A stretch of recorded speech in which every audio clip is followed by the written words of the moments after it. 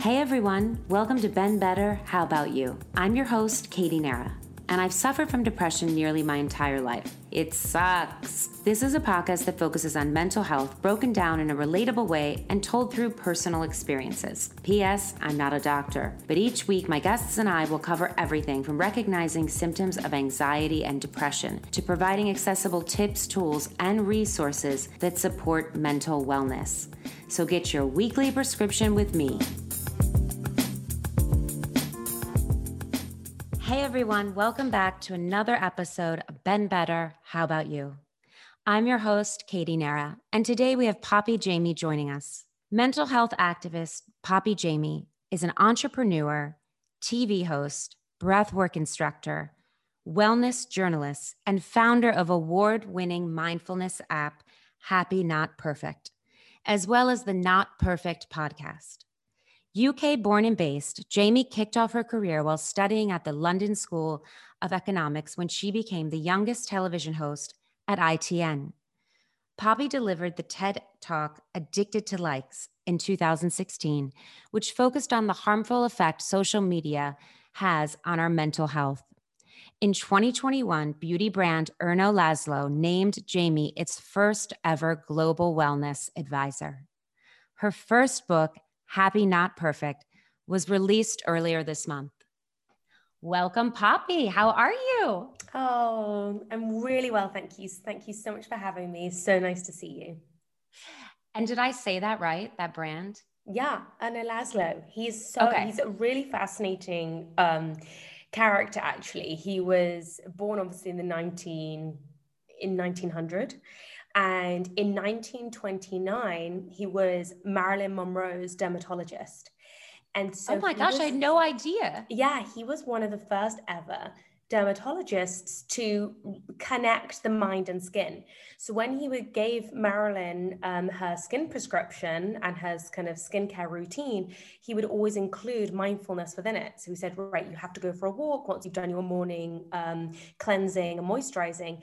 And it's just so fascinating that nearly 100 years have gone by and we're just realizing how important the mind is in terms of, our skin health. That is really cool. I mean, I know that brand has been around forever, and I feel like I have the Solve or whatever the really like great for. I've really dry skin, and I had no idea that was the history of it. That was Marilyn Monroe's dermatologist. Yeah. So you were just named this year, right? Was this year? Yeah. So I met the CEO who has been. Obviously, Dr. Erno Laszlo's died now, but he was fascinated really about what were the formulations used 100 years ago, because they were such pioneers at the time. And some of the formulations haven't changed because they were so good in the 1930s. And so they were using charcoal before anybody even knew the benefits of charcoal. And also he basically was one of the founders of this field called psychocosmetology. So psychocosmetology, like the name, is psycho in terms of the mind, and cosmetology like cosmetics, beauty. So what is the psychology of beauty? How does your mental health affect kind of how you look? And as we know, like on a bad day, after you've been really stressed, if anyone's like me, I mean, I'm like so puffy, you can just tell I haven't really slept, that kind of thing. So it's really interesting, I guess, like the philosophy. And I think we all appreciate these days people that have a message rather than just trying to shove us products. Yeah, no, absolutely. No, I look like I died if I'm like not feeling well. Or like, oh, you were buried in a grave and now you've come out to go grocery shop. That's so interesting. Wow. I had no idea that. And that's true. Like now, 100 years later, that's such a thing. Like, what's the story behind your brand? What does it mean? You have to be eco-friendly and, sustainable. And it's taken us this long to get there. Well, as I said earlier, I've been on like a Poppy purge, which has been really exciting. I did your app yesterday, like up to lesson 7 or through lesson 7. Yeah, and I've been reading the book. And I also tried to find the video you talked about with Jude Law, but I did not find when you fall. I only found the interview. That's hilarious. That's so, I didn't find that. Is the fall not on? Can we not find the fall? Basically, for everyone who's listening. So I used to be called It's a great Bridget story. Jones for a reason, because in all my TV career, everything would go wrong, as we were just chatting before this podcast. And this one particular interview, it was like the biggest one that I was ever asked to do. And I was like, must have been 20 or 21 at the time. So I was asked to interview Jude Law, who we all know is like very good looking. And I was just having like just such a fangirl moment, and also trying to be professional at the same time, which was like difficult. So when I walked into this room, I was, I got introduced as Poppy, she's here to interview you. And he thought I was a fan because I was just so overexcited, but that's just my personality. I'm like, oh my gosh, it's so nice to meet you. And then when I shook his hand and fell, and I went to go sit back down on the seat, obviously, start this professional inverted commas interview, I completely missed the seat and went flying head first, literally scraping his crotch like into the floor. And I was wearing this tiny skirt. And I was really trying to like live out Veronica Corningstone, from Anchorman. Oh, yes. And there I am, like lying on the floor, this like skirt riding up, half a butt cheek out. And I just remember being like, oh, obviously I'm dreaming. Like this would never happen in real life. I remember just opening my eyes and like opening my eyes, to the floor, or to like Jude Law's very shiny shoes, or to his crotch, or to his face slightly higher. And I'm like, oh my God, I'm going to be fired. This is awful. And so what do? You either kind of break down to hysterical tears because your career's over, what I thought it was over, or you just start laughing. And so I kind of chose the latter and could not stop laughing. So the video, it was the TV producers at the time were like, no, we can't show this false. We just got to show. So this video then went viral of me not being able to get it together afterwards. Yeah. And you know, your makeup didn't look that bad. I know in the book, you really describe your makeup as looking really bad, but I just want everyone to know it didn't look that bad. Maybe the blush was a little intense, but it wasn't that bad. Oh, that's so funny. It was such a good story because it's true. Like, I think in so many times in our lives, like you build up these moments of like, this is make or break it. And then looking back, you realize that wasn't make or break it. You probably learned a lot, like just to laugh. It's so wrong. It's so true. And I do think you need a lot of data on yourself, because every experience, you're just creating more data on yourself. Like, oh, how do I react in this type of situation?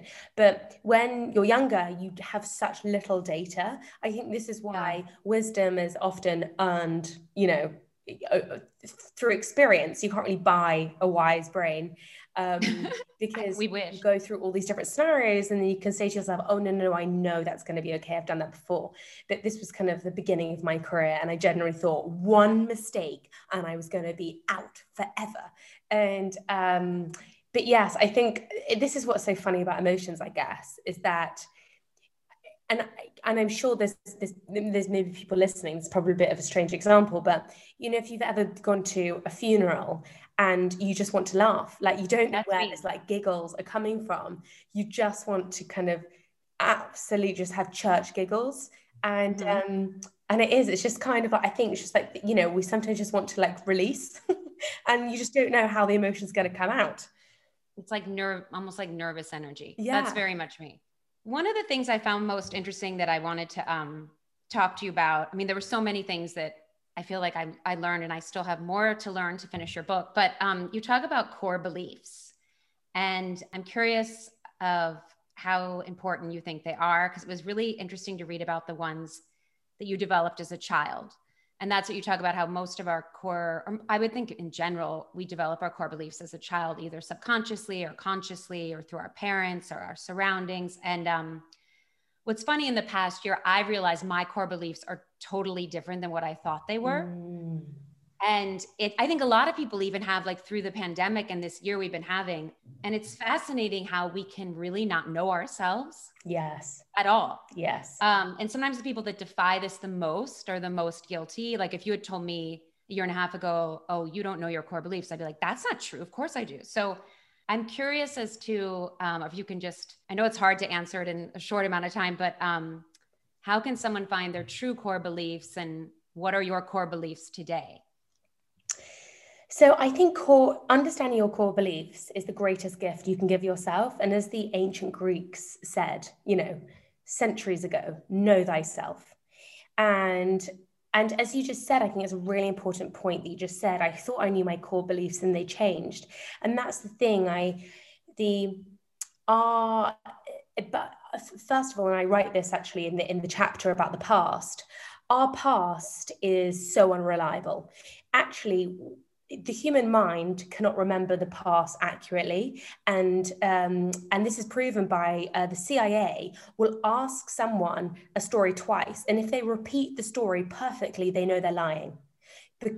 Because the human brain, the problem is we remember the gist and then we fill it with kind of, how we're feeling. It's what we've gone through, different experiences. We kind of merge the two.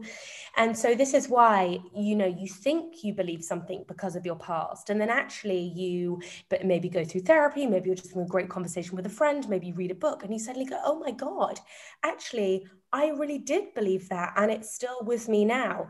So writing the book was this kind of incredible process where I was able to unlock, I would say, the three main core beliefs that have driven so much of my behavior.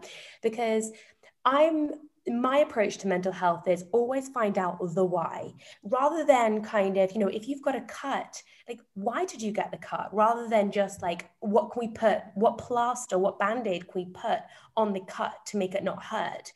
And when we unlock our mind, when we understand our why, I think we have so much greater ability to change the way we feel. And my mother's a psychotherapist, so her entire teaching since I was 8 years old, which was always why, like anxiety is just a symptom. Really, what is that like cause? And sometimes you don't know. You're like, I just feel anxious, but I don't know why.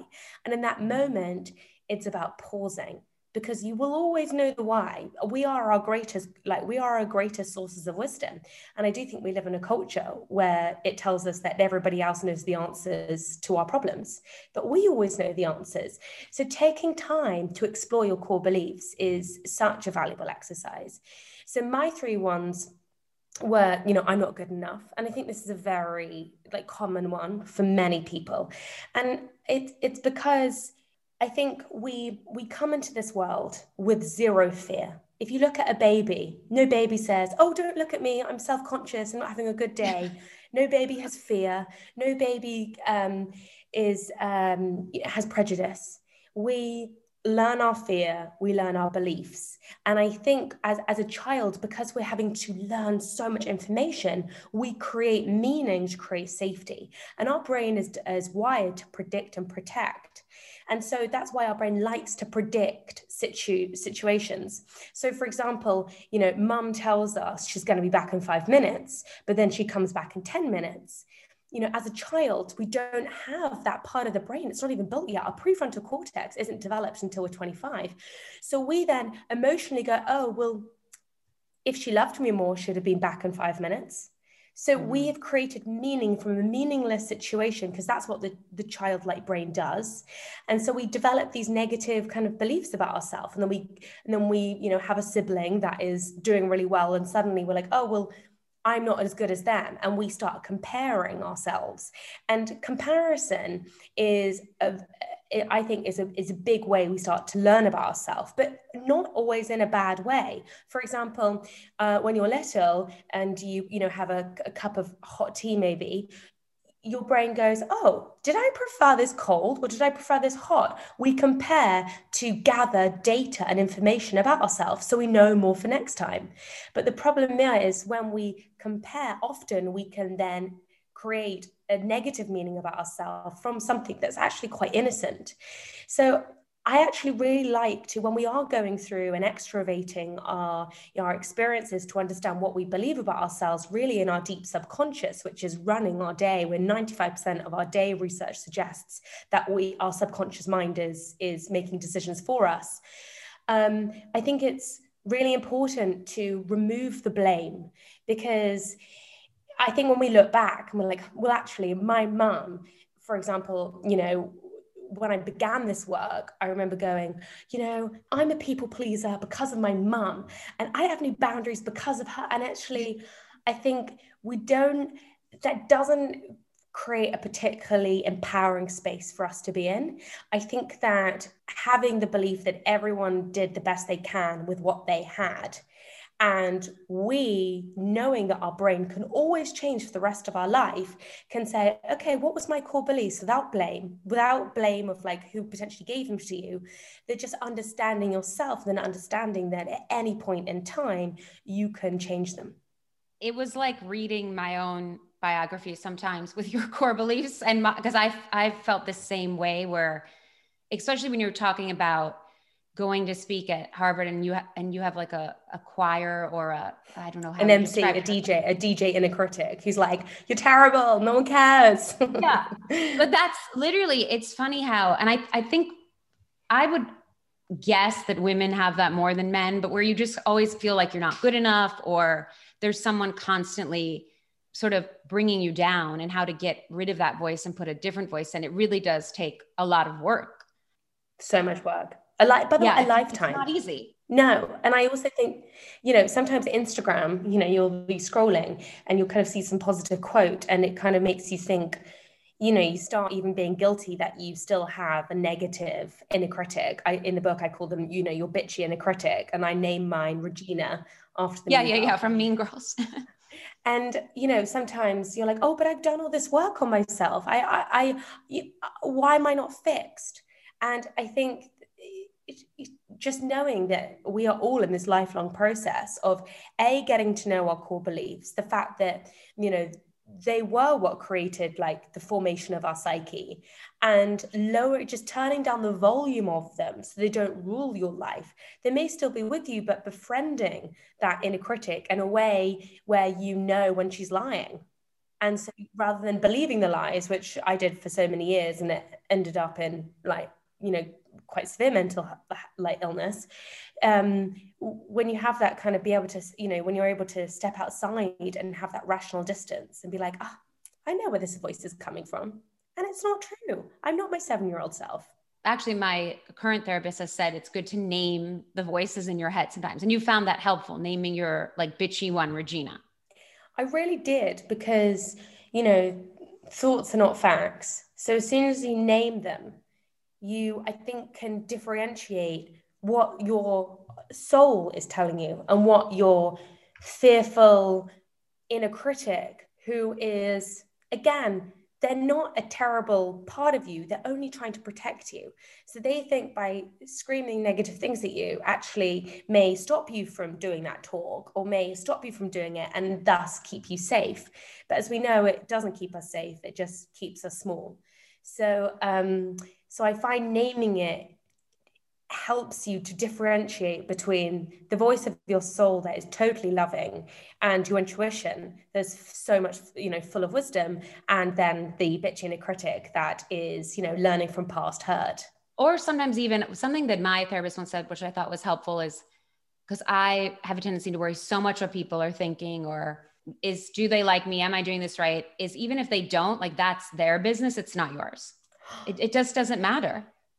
Like and maybe that's Regina's business. It's not, Poppy's business, or it's not that it's that thoughts aren't facts, like you said, which obviously is easier said than done. Because when you're in the moment, you can get really caught up. And that's why I developed the flex method in the book, because step 1 is connection. And that is really, I wanted to have step 1, which is, okay, just embrace how you feel in that, the power of a pause. Because I was really reactive, because I had this like MC DJ screaming insults at me. It meant that then if something went wrong or something in life confirmed Regina, I immediately would be so reactive. And, this would happen at work, which is so unideal when like nobody wants someone reactive at work. And, even in, my personal life too, you start overreacting to situations that don't require that response. And you then go into a self-blame spiral, because you're like, oh, I'm so sorry. I shouldn't have reacted that way. I'm sorry. And it's only because like the inner critic is being really, really loud, and it's causing you to be in your fight and flight. And of course, when we're in our fight and flight, which is so normal, of course we're not being wise. Of course we're not being our best selves. But you know what? Life is tough. Yeah. and No, it's and true. that's why the power of the pause is so helpful. So you mentioned earlier that your mom is a psychotherapist. And I was curious of what was that like growing up? I know that you mentioned 8 years old is that when you kind of started doing therapy with her? Or was it ever really, was it her just helping you out? Or I would think it'd be really hard to talk to your mom as a therapist. And my mom, I don't know.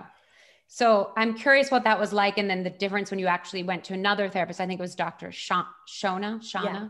And by the way, thank you so much for reading the book. It's like it's so lovely. I mean, the book is It's a great literally read. I'm not just saying that. I mean, it's really a good read. I'm like fascinated by all this stuff. So, but yeah, but you're welcome. Go on. Well, it's so nice. Also, you're one of the first few people to have read it because it's only coming out in about a week. Yeah, So I was so happy that they sent it to me, because I was like, I would love to read it before with this interview, because what date does it come out? The This 8th. month, right? The 8th. Okay. Yeah. So it's so nice to like talk to someone who's read it. It feels so special. So thank you for taking the time to do it. So it was a really interesting childhood because, to your point, your mom can tell you all these things that are good for you. And if you're not ready, there's one thing hearing and there's another thing listening. So if you're not ready to really listen to advice, and this is the same with friends, if, friends give you advice and they're like, you should do this, you should do this.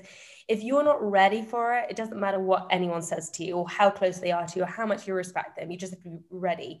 And so it didn't take me really to a breakdown to even remember what she for so many years had tried to tell me, like, please Poppy, slow down, please Poppy, slow down, it doesn't matter, why do you need everybody to like you, they won't, and not everybody will like you, all those like mum things.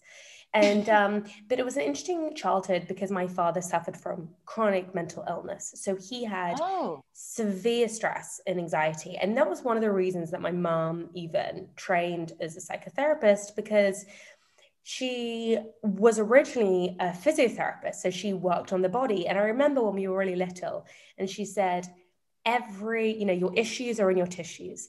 Every pain that is in the body comes from somewhere in the mind. And so through her practice, people would come to her with all sorts of ailments. And then she would say, so when did that bad back start? And they would say, oh, when I went through that breakup, or when I lost my job, and actually they could really trace back to an emotional event, this physical pain that they were unwilling to process. And then from that, and she, was, I guess, she's such a sweet woman, but she really wanted to help my father, who, when you are going through chronic anxiety, like, insomnia happens, and also emotions are so contagious. So as a family, you can feel everything that your family is going through. And especially for someone like you who has empath qualities, I think some people can kind of turn it off, but when you're really sensitive, yes, I think it's very difficult. Yes. And I think women on the whole are more sensitive. On the spectrum, yes, we are more sensitive. And so it was kind of really interesting because I guess 25 years ago, meditation wasn't cool, or it wasn't anything really what anybody was doing. My father started a meditation practice, and my mother, hence why I was so fascinated by Reiki. She trained as a Reiki healer. So, and what I thought was so interesting about Reiki is when you Reiki animals, you really see the power of it. Because I think sometimes, when you're Reiki a human being, even just giving yourself an hour out, you can feel more relaxed afterwards. So you're like, was it the Reiki? Did that really work? Because, it's not like it's a massage. Often the Reiki practitioner is not even touching you. And you can just feel the blood, you can feel the skin kind of warming up where the Reiki healing is happening. And so when we were little, she would do it to the animals. So we used to have this parrot that would be squawking all day long. Such an odd, it was like an odd pet. Parrots are really funny. And my mother would, bring her, she would start raking the parrot, and suddenly you would just see the parrot's eyes close and the parrot would fall to sleep. And obviously an animal isn't pretending. They're not going, oh, that was relaxing. They are just experiencing what is happening. And so I think we were definitely shown how powerful the mind was, how powerful kind of, I guess, the unseen world was, and just in terms of energy. And then I think through my schooling experience really was when that kind of, I'm so not good enough, I became a massive workaholic, which again, when I was really going back through this for the book, I thought to myself, God, being addicted to work, that's odd.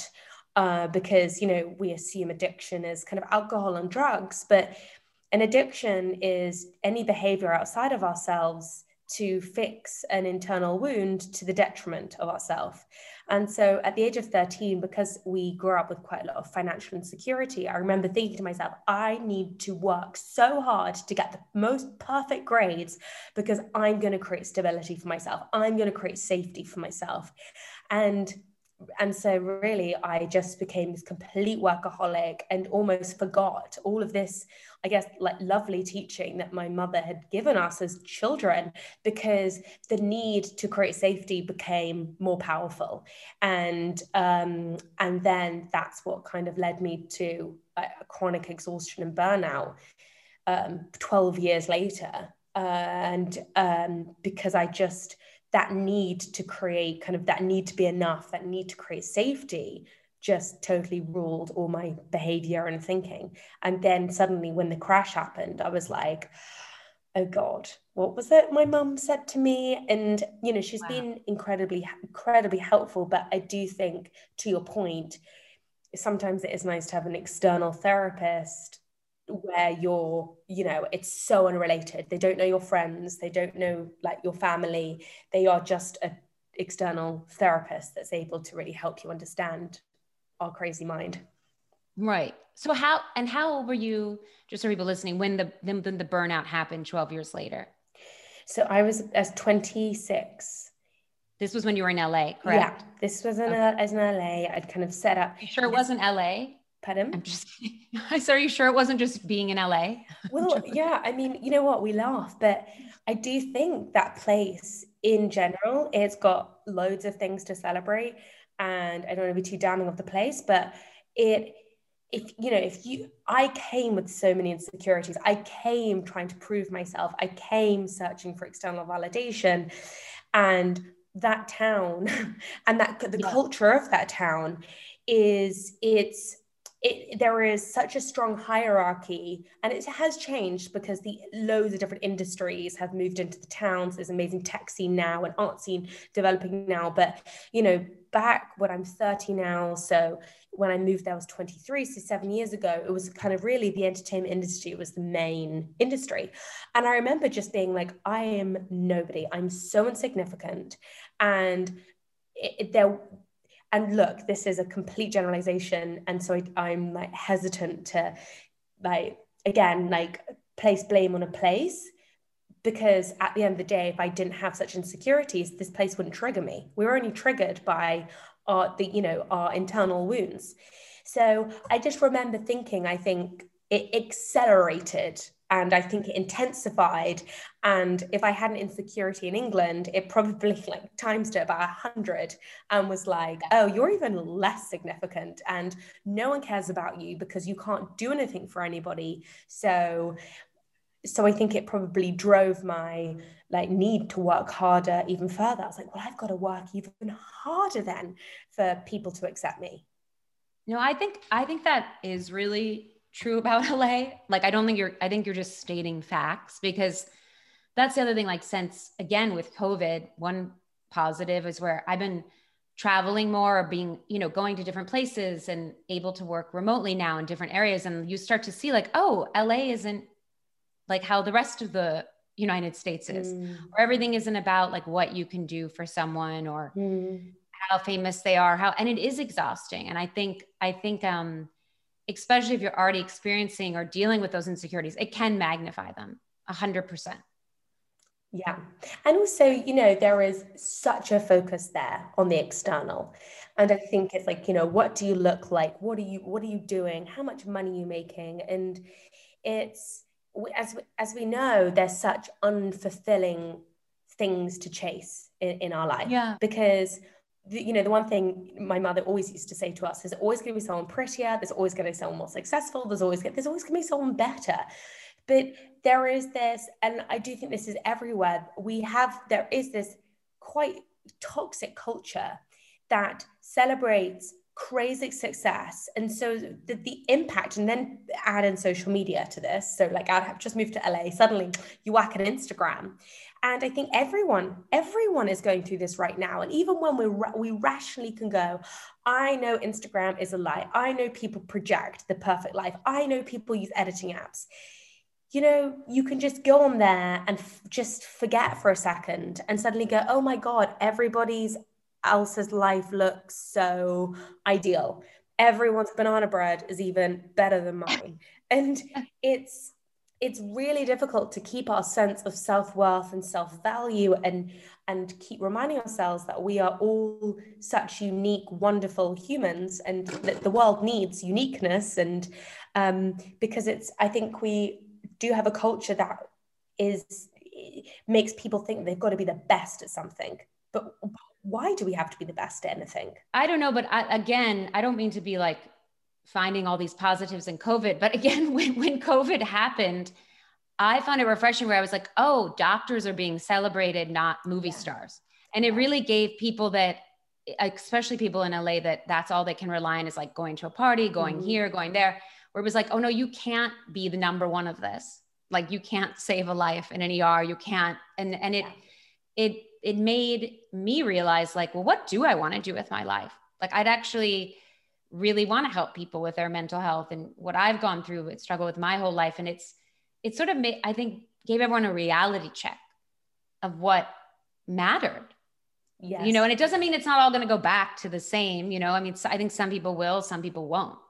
It's still, you're right that LA, it can really magnify that, especially like your insecurities. Yeah. And also what really upsets me, I guess, is when I think about young people, especially in their teenage years, and you ask people what they want to be when they're older, and they're like, I want to be famous, or I want to, and for the first time ever, like young people are going, I want to be a doctor, I want to be a nurse, because when you're young, and this is the thing, all human beings, we all have three needs. We all want to be loved, we want to be accepted, and we want to be safe. So of course, young people want to aspire to like those who look like they're accepted and that they're enough and look like they're safe. But I think COVID has done the most amazing job of us celebrating other careers that are also so brilliant and will also bring enoughness and safety and like acceptance. Yeah, that they're heroes. They're heroes, yeah. And I think it's amazing that we celebrate other heroes. But, as I said, 8 years ago, that was not the case at all. Like it was... No, it's like housewives are the heroes, like the reality housewife show or and I feel for anyone raising children, especially young girls today. Cause I do think, yes, like social media and all that can really make you like, it's a mind fuck for your self-worth. 100%. It's a mind fuck for your self-worth. And also they have, and this is why when I did that TED talk in 2015 called Addicted to Life. Yeah.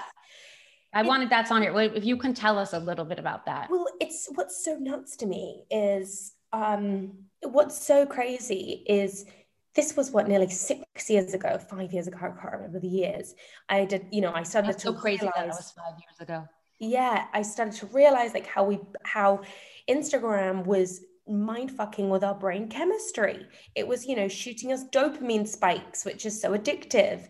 And suddenly, that human desire to be liked and accepted, and it really goes back to like evolutionary psychology. Like we are just tribal creatures. We want to feel protected by the tribe. And suddenly Instagram took these primal desires, which are nothing, it's nothing wrong with that. We're just human beings. And they then put a number by it. And it's like, oh my gosh, like you suddenly post something, and just because the algorithm doesn't show it to half your followers, you suddenly think the photograph wasn't good enough. It's like, no, the algorithm has turned life into this one big global popularity contest. And also, it's so unnatural for us to know this much about other people. As I said, our brain hardware has hardly changed. Our brain biology has hardly changed for centuries.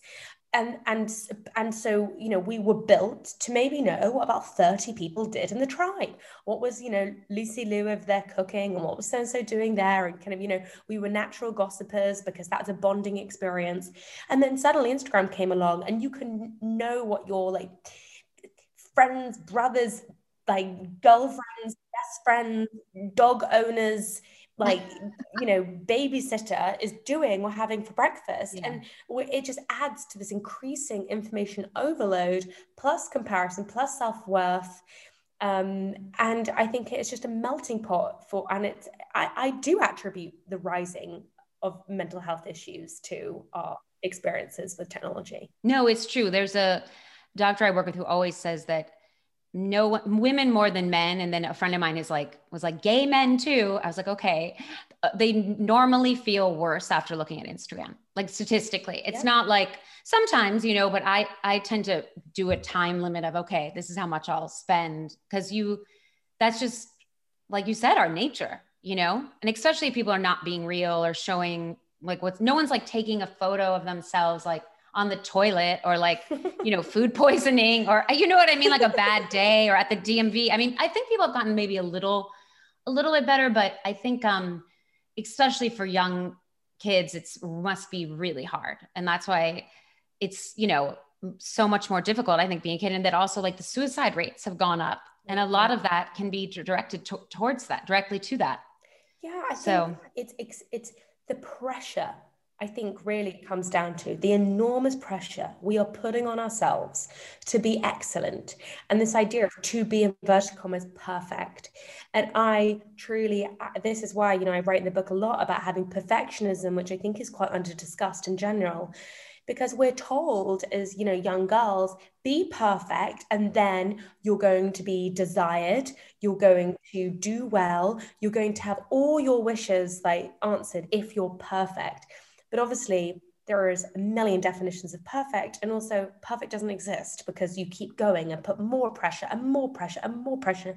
And as I said, why is burnout so high for women across all ages?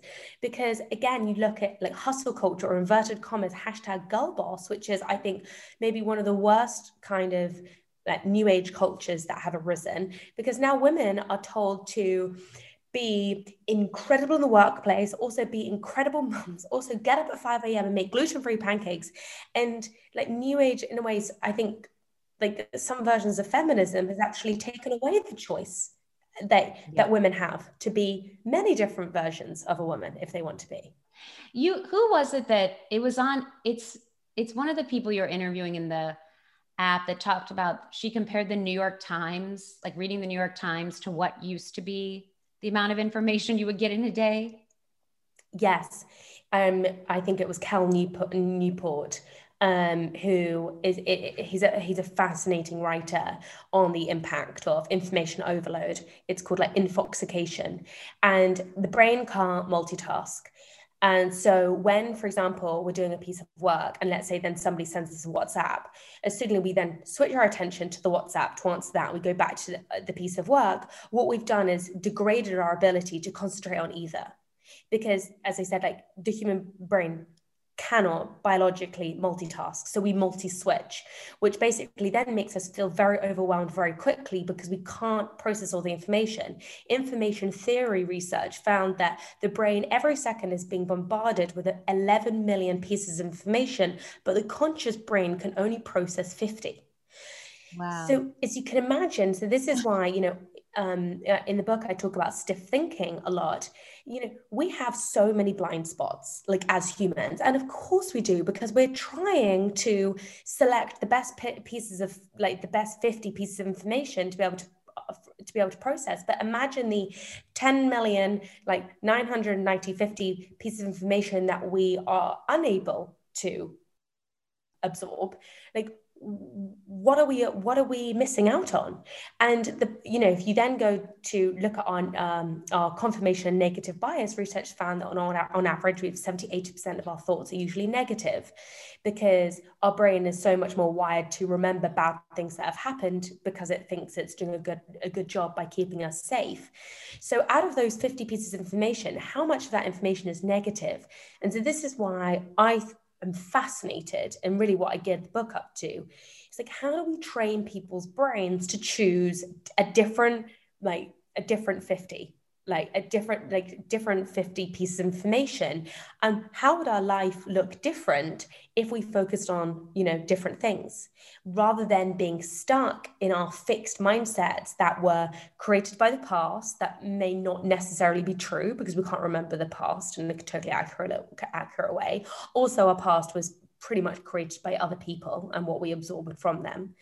And so we're now in this incredible situation where neuroscience research has brought us up to this present moment where it's saying, okay, we now have far more control over how we want to create the way we interpret life moving forward. That's so cool to think that you can retrain your mind. And it's hard work. Even though it's easier said than done, because I feel like one of my questions, and I was like, you can't ask her that. I was like, how long do you think it takes to retrain someone's mind? But I feel like it's kind of a non-ending journey. Oh, never. That's the thing. I think sometimes mental health is, portrayed as this, game, like you complete and you're done. And it's like, if only that happened with our physical health. I would love to think that I could go for one run and be done forever. But, it's this, like, we are in this constant phase, experience of, moving our body to feel good. And our mind is exactly the same. Because we've been programmed a certain way doesn't mean our entire life needs to be like that. And there was I remember one of the first times I realized this. My mum was treating this man in his 70s, and when he was little, when he was 7 years old, he got laughed at in class because they asked him to spell his name, and he just got so nervous and he didn't spell it right. And then the class all started shouting, "Oh, you're so stupid." And then at 70 years old, he suddenly had this breakthrough, and he was like, "Oh my God, I've spent my entire life thinking I was stupid, and I never was, all because that one moment." And it made me like burst into tears, thinking that someone who spent 65 years believing something about themselves that is not even true. And so when we are reprogramming our mind, going back to our first question, the beliefs about ourselves, it's an ongoing process. And obviously, if you can afford, therapists and stuff like that, that's helpful. But, even if you can't, they're expensive. There is so much information out there, whereby I think storytelling, listening to stories, is you're choosing the information. I think we forget that information also should be a part of the diet we consciously intake. For example, we all talk about what sort of food diet we live on, but what information diet are you living in? Are you listening to things like your podcast that are able to stretch your perspective? And the whole book is about learning to be a flexible thinker. How can you stretch your viewpoint of the world? And the only way it can be stretched is through new data, facing your fears, doing things that are out your comfort zone, and really challenging the ways that you're interpreting a situation. And so I really like to encourage people, there is no right and wrong. So when you sit there in an argument being quite stubborn, be like, no, I'm right. As you know, the brain, 11 pieces of information, can only process 50. There may be information that we're missing. So no one can be that confident if they're right or wrong. So when we're able to say, that's interesting, and rather than jumping to conclusions and go, I'm going to look for more information. I'm going to wait for the next 50 pieces of information to come in. And then I'm going to make a decision a bit later. I think we give ourselves this ability to have incredible reprogramming abilities.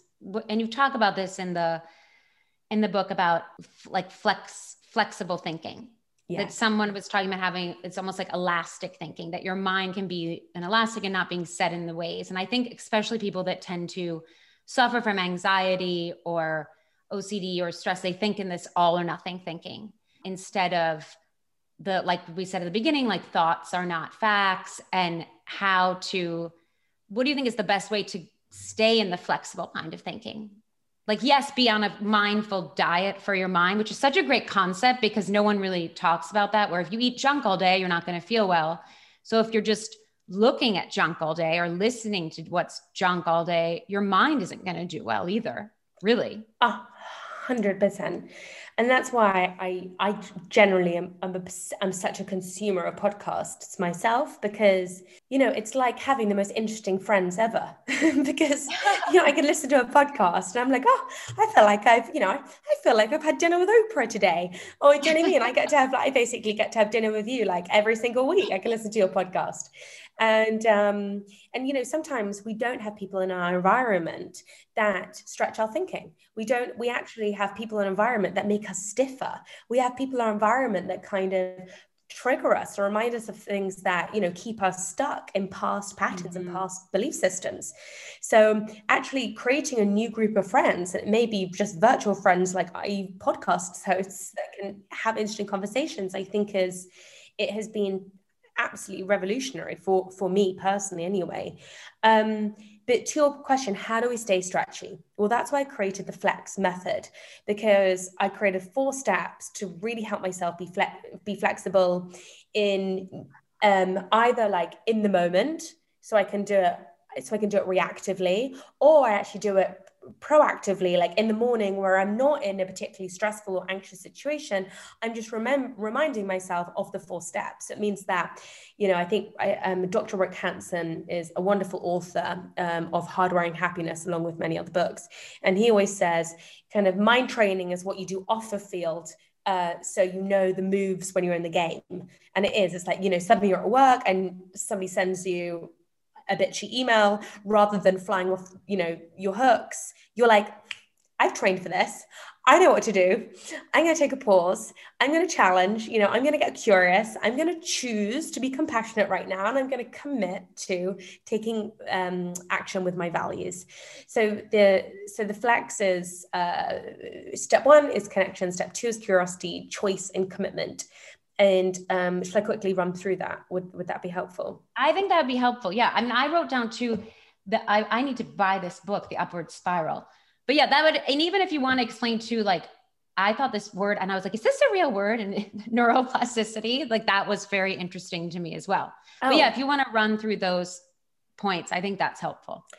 So The Upward Spiral was this book that one of the first books when I had kind of hit this chronic burnout. I thought to myself, things need to change. And I think everybody gets to that point in life. You're just exhausted of life being hell. And you're like, right, I don't want more of the same. I don't want to be living out Einstein's definition of reality, doing the same thing, expecting a different result, because, you know, I'm sure we've all been in those situations. And wait, definition of insanity, you mean? Yeah, the definition of insanity, doing the same thing, expecting a different result. Yeah. And I was just so tired of like being stuck in this. Why does this always happen to me? Why do things always go wrong? Like, why am I so stressed? Why am I missing out on this? Why? In that kind of stuck and that victim mentality.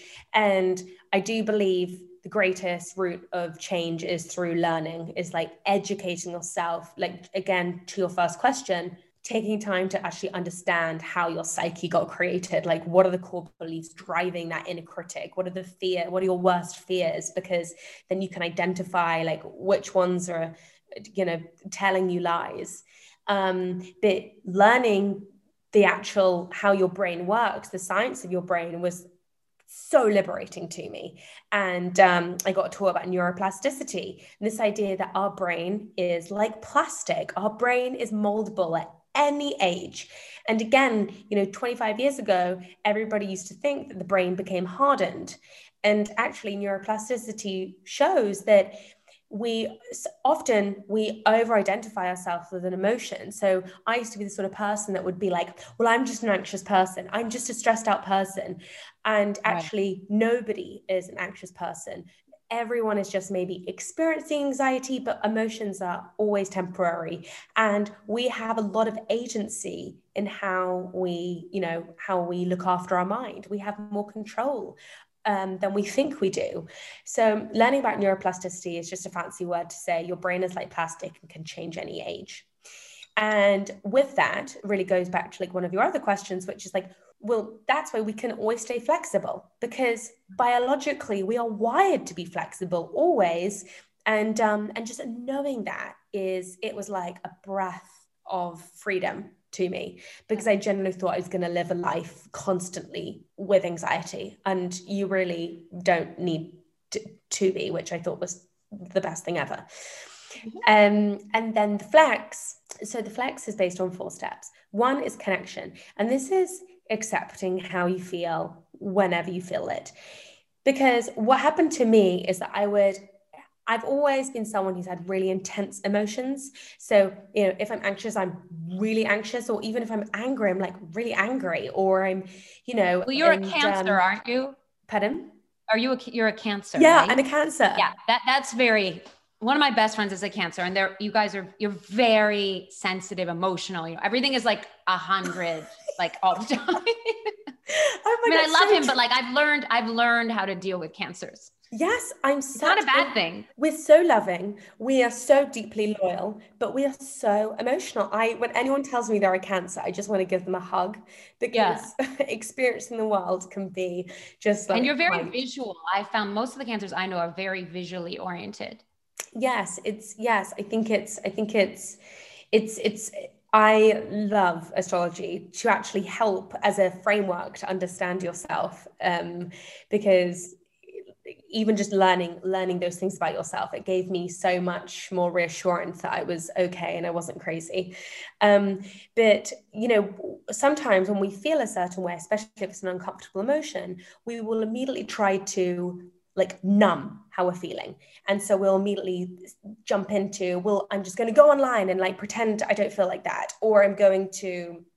Yeah, I like online shop. Exactly. Or some people drink, some people smoke, like it just depends. Yeah. Exactly. Or I'm going to work out really hard, really excessively, not to feel that certain way. But what we do is we suppress the emotion. We only make it worse. Our emotional center only becomes more activated when we try to ignore how we feel.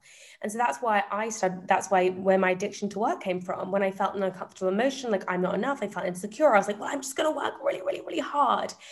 And we block ourselves off from any sort of wisdom or our intuition. We only receive wisdom when we slow down and accept the waves of emotion. And Dr. Joan Rosenberg wrote this amazing book called 90 Seconds to a Life You Love. And basically research shows that we experience emotions in 90-second waves. So if you can just connect to your emotion for 90 seconds, you're able to allow it to pass. And you're able to then have greater ability to activate the computer side of your brain and actually like speak to your wise part of your brain. So a great technique to help your emotions pass and just connect and accept them is through a diffusion technique from acceptance commitment therapy. And so you say something like, today my mind feels stressed out. Today, you're reminding yourself that emotions are always temporary. My mind, you are not your emotion. You separate yourself.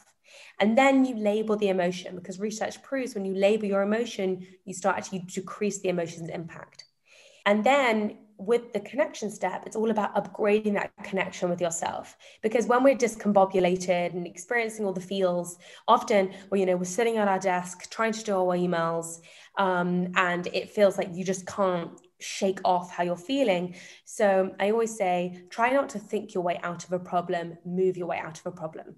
So when you're feeling any sort of kind of uncomfortable emotion, rather than trying to ignore it, suppress it, or just kind of just like not do anything with it, go for a walk or move your body, belly breathe, dance for 5 minutes, go for a run, whatever it is, like move that energy, because all emotions are as energy, move the energy around your body.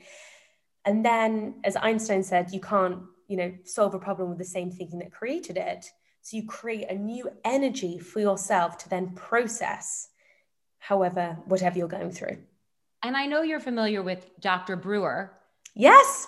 He was on the podcast 2 weeks ago, and I'm obsessed with him. I'm obsessed with that book, Unwinding Anxiety, and I've been doing his app, and he talks about like being curious, how if you're curious about something, it can really sort of take you out of that, this emotional charged way of thinking of what you're talking about, which then can be detrimental to what's going on. Yeah. And so my curiosity inspiration was Byron Katie. Are you familiar with her?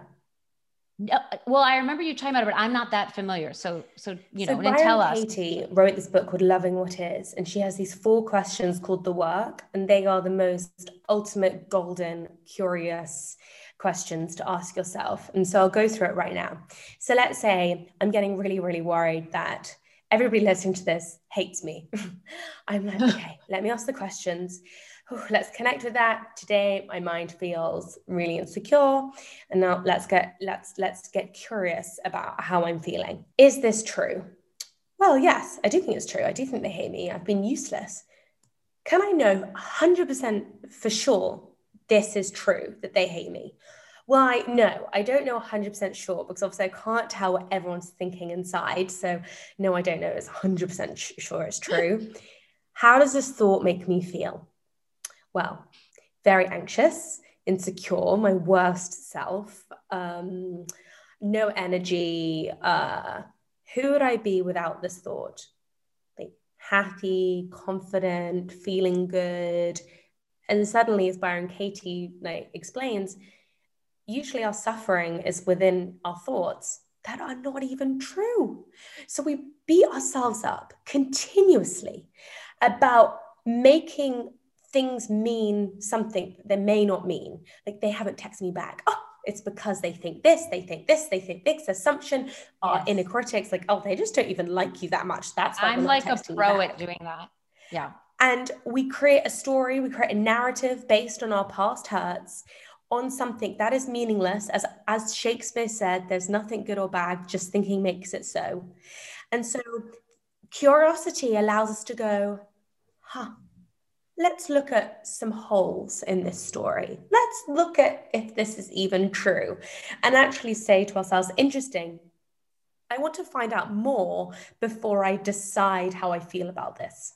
And just in that moment, we grant ourselves so much freedom away from being stuck in thought traps our ego sets for us. No, I think my partner, this Allie, I feel like she talks about her all the time. It's the 4 things like to ask and that's a good way of framing it. Cause sometimes if you've ever done CBT therapy, cognitive behavioral thought therapy, sometimes there's so many things or so many lists where I feel like the way she puts this, it's very simple, like an easier way to actually apply it to everyday life. And it's helpful to take you out of it. Yes, to take you out of it. And there's loads of different techniques. And I guess this is why when I created the Flex method to help me, I wanted to take all the best bits from all the different therapies. The connection step is really from acceptance commitment therapy. The curiosity is really kind of looking into the CBT. And then we move into the choice step. And I think it's really important to remind yourself that I have a choice on how I respond. I have a choice to be compassionate. And we may not have a choice in how we feel. Things outside of us, life is challenging. Life can really throw us a shit show. And, sometimes we don't have a choice whether to be happy, because it's not a happy situation. But we always have a choice if we want to be kind to ourselves. We always have a choice to treat ourselves with self-compassion and forgiveness and say, oh, I choose to forgive myself. I choose to not be stuck in that past shame, regret, guilt. I choose to treat myself like I would a friend right now and ask myself questions like, what would I tell a friend experiencing what I am now? I can choose that for myself. And we're choosing the way we're going to react. Yes, and choosing how we treat ourselves, because even if we're trying to react in the best way, we completely forget the fact that we don't treat ourselves like a as we would a friend. We're mean to ourselves. We're like, oh, you screwed up. Even if we're trying to create the perfect response, we don't do it in a kind way. We beat ourselves expecting that we're going to perform better. I'm like a pro at that. Oh, the mind, like when I think you say that in the book, you're like, my mind like ruined it for me. And I think our minds can be our own worst enemies. Like my mind has ruined so many things for me where you should have been celebrating yourself or celebrating, like you were talking about, like speaking at Harvard. And instead your mind is like, why are you here? You're an imposter, which isn't true. Yes. And it can be so really like a horrible way to live. Okay. So we end every interview with 5 questions. What do you do for a mental break? For a mental break, I dance for 5 minutes to my favorite song and probably do a happiness workout on the Happy Not Perfect app. Okay. Oh, that's cool. You guys have happiness workouts on the app? Yeah. Or you guys, meaning you. When is the last time you cried? Oh God, probably last week. I cry all the time because to be honest, through all the work I've done, I think crying is one of the best things that we can do for ourselves. There's so many health benefits to crying. So I think I just cried because I was a bit overwhelmed with, the book coming out and feeling very like almost kind of, I was sharing diary entries and I'm sharing like my soul with the world. So I think I was just feeling like quite over emotional about that. No, that's normal. I mean, I cried last night. So you're acting like, oh, it was last week. I'm like, I feel like I'm crying every day. What are you currently reading? I'm currently reading The Color Purple. What is the best and worst advice you've been given? The best advice I've ever been given is what is meant for you will not pass you by. Because I think sometimes we can get so concerned that we're like missing out on things. And actually, we all have the most wonderful divine path in front of us and everything is unfolding perfectly. And I think it's so easy to forget that. The worst advice I've ever been given is to work harder. Because that's good. Yeah. I think that harder is not necessarily better. And sometimes we, again, like Instagram quantifies, popularity. You can't quantify good work. Sometimes you do your best work in 2 minutes because you've had that brilliant idea. And usually when you're relaxed and taking a break, that I think that the worst advice was just constantly being told, well, just work hard and you're going to get more done. You don't, you burn out and you do bad work. That's actually, it's good you mentioned Instagram. What Instagram account do you find uplifting? Because obviously there's so much on Instagram you can look at that is really bringing down. Is there one account that you tend to visit where after you've, viewed it or read something, you're like, oh, I feel better? I Weigh. I love Jamila Jamil's I Weigh account. Because that whole thing of this idea of like, what do you weigh? Like we don't weigh our weight, we weigh so many wonderful qualities about ourselves. And so I love I Weigh. I also love Notes from Strangers, is it? Or yes, or We're Not Really Strangers. We're Not Really Strangers. Yeah. I think the founder of that account was just so, I have hats off to her, really. What a brilliant account that she created. And to be honest, I've become a real Pinterester. I love surfing Pinterest because I find that the discovery element of that is really fun. And I love when people put kind of advice into different graphics and stuff like that. So I've become more of a Pinterester. I love Pinterest too. All right. Well, thank you so much for tuning into this week's episode. Shouts out to Poppy Jamie for joining me. We are so thrilled to have you. Where can our listeners find you? Like all your handles and apps and all that. You can find me at Poppy Jamie on Instagram or Twitter. And if you read the book, then I would just love to hear any thoughts that you have, anything that resonates. And you can find the book Happy Not Perfect at any kind of bookstore you can think of. And so yes, I would just and then the Happy Not Perfect app is obviously just where you find apps, but as said, always lovely to hear from anyone. Good to know. That's all, folks. Be sure to subscribe to Ben Better HBU. Thank you for tuning in to Ben Better, How About You? To learn more, please visit benbetterhbu.com and check out our Instagram, bbhbu. Slide into our DMs with your questions and/or comments. Also, be sure to subscribe for your weekly prescription. This pharmacy is open 24/7.